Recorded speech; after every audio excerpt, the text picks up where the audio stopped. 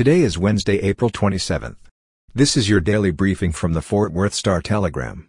It will be sunny today in Fort Worth with a high of 80 degrees. Our top story today: a 6-year-old Parker County girl has died after she was hit by a school bus Monday afternoon, the Texas Department of Public Safety said yesterday. The accident occurred in the 400 block of Canyon Creek Circle, west of Weatherford, around 4 p.m. Monday. A school bus for Brock School District was heading southeast on the road and had stopped to drop off several students, according to a news release from DPS. Quote, "As the bus began moving, one of the students, a 6-year-old female, was struck by the bus and died at the scene," the release stated. No further information was provided, and the investigation remains ongoing.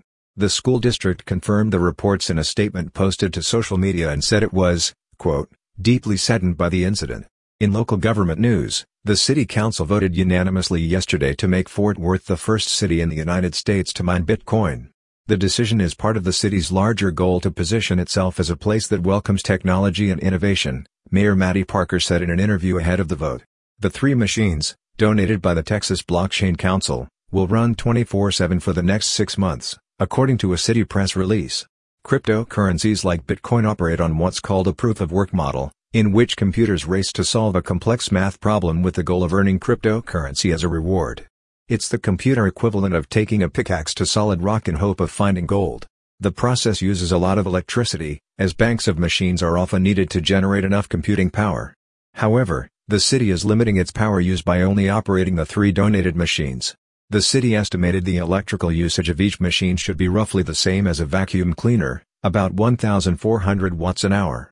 The city said additional electricity needed to power the mining servers will be offset by revenues generated from mining Bitcoin. The point of the pilot program is not to make money, Parker said, emphasizing the importance of positioning Fort Worth as a place welcoming to technology and innovation.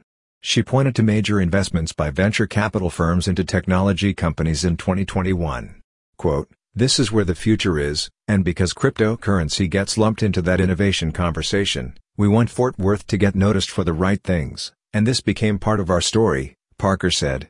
And finally today, in sports, troubled cornerback Kelvin Joseph has been a full and active participant at the Cowboys' off-season workouts the past couple weeks and will continue to do so, despite his involvement in a Dallas murder investigation, team owner Jerry Jones said.